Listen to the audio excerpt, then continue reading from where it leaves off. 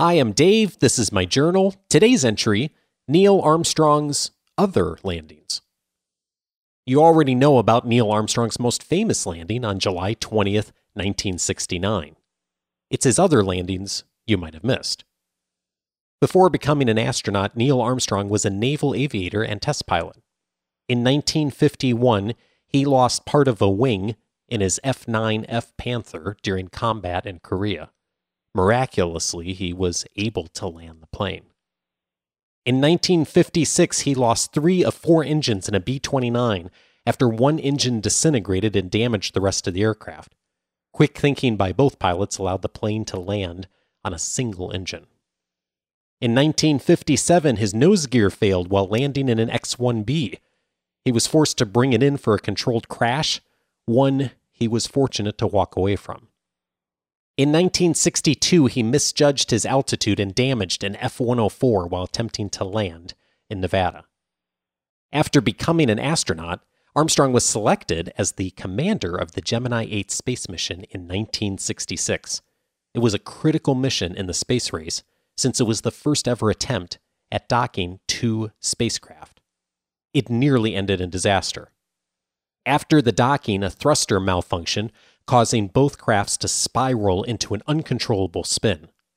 The roll reached 296 degrees per second, a rate that would cause most humans to black out. The crisis was ended only by Armstrong's quick thinking to fire the re-entry thrusters. This finally slowed the spinning and brought the capsule back to Earth for an unexpected early landing. Just 14 months before landing on the moon, Armstrong was nearly killed again. NASA had commissioned the production and use of 2 lunar landing research vehicles. The vehicles were designed to train the mission commanders here on Earth to fly and land the lunar module on the moon. A single jet engine was mounted vertically onto a metal frame, and the astronaut strapped into the top of the frame would hover at several hundred feet above the ground, simulating the gravity on the moon and what flight might feel like in the lunar module. The controls malfunctioned on Armstrong during his training flight in one of these vehicles on May 6, 1968. He just barely ejected from the vehicle, which crashed into a fireball. Investigators later concluded that had Armstrong hesitated only half a second, he would have perished. Neil Armstrong had no less than 6 close calls with death before landing on the moon. It's one of the many reasons he kept his cool during the final descent on July 20th, 1969, when they discovered their original landing spot was covered with boulders. Armstrong took manual control to find a better spot.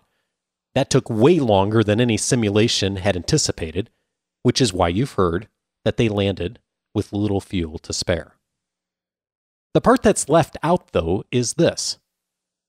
Before it almost killed him, Armstrong had landed that training vehicle on Earth with even less margin of fuel than he did on the moon.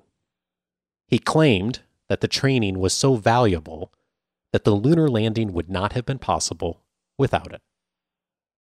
We rightfully celebrate incredible human achievements like landing on the moon.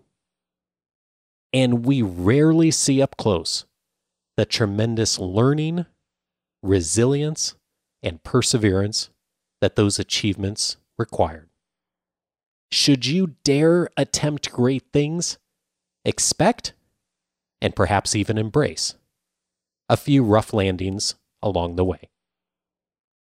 Discover more at coachingforleaders.com, and good day to you from Orange County, California.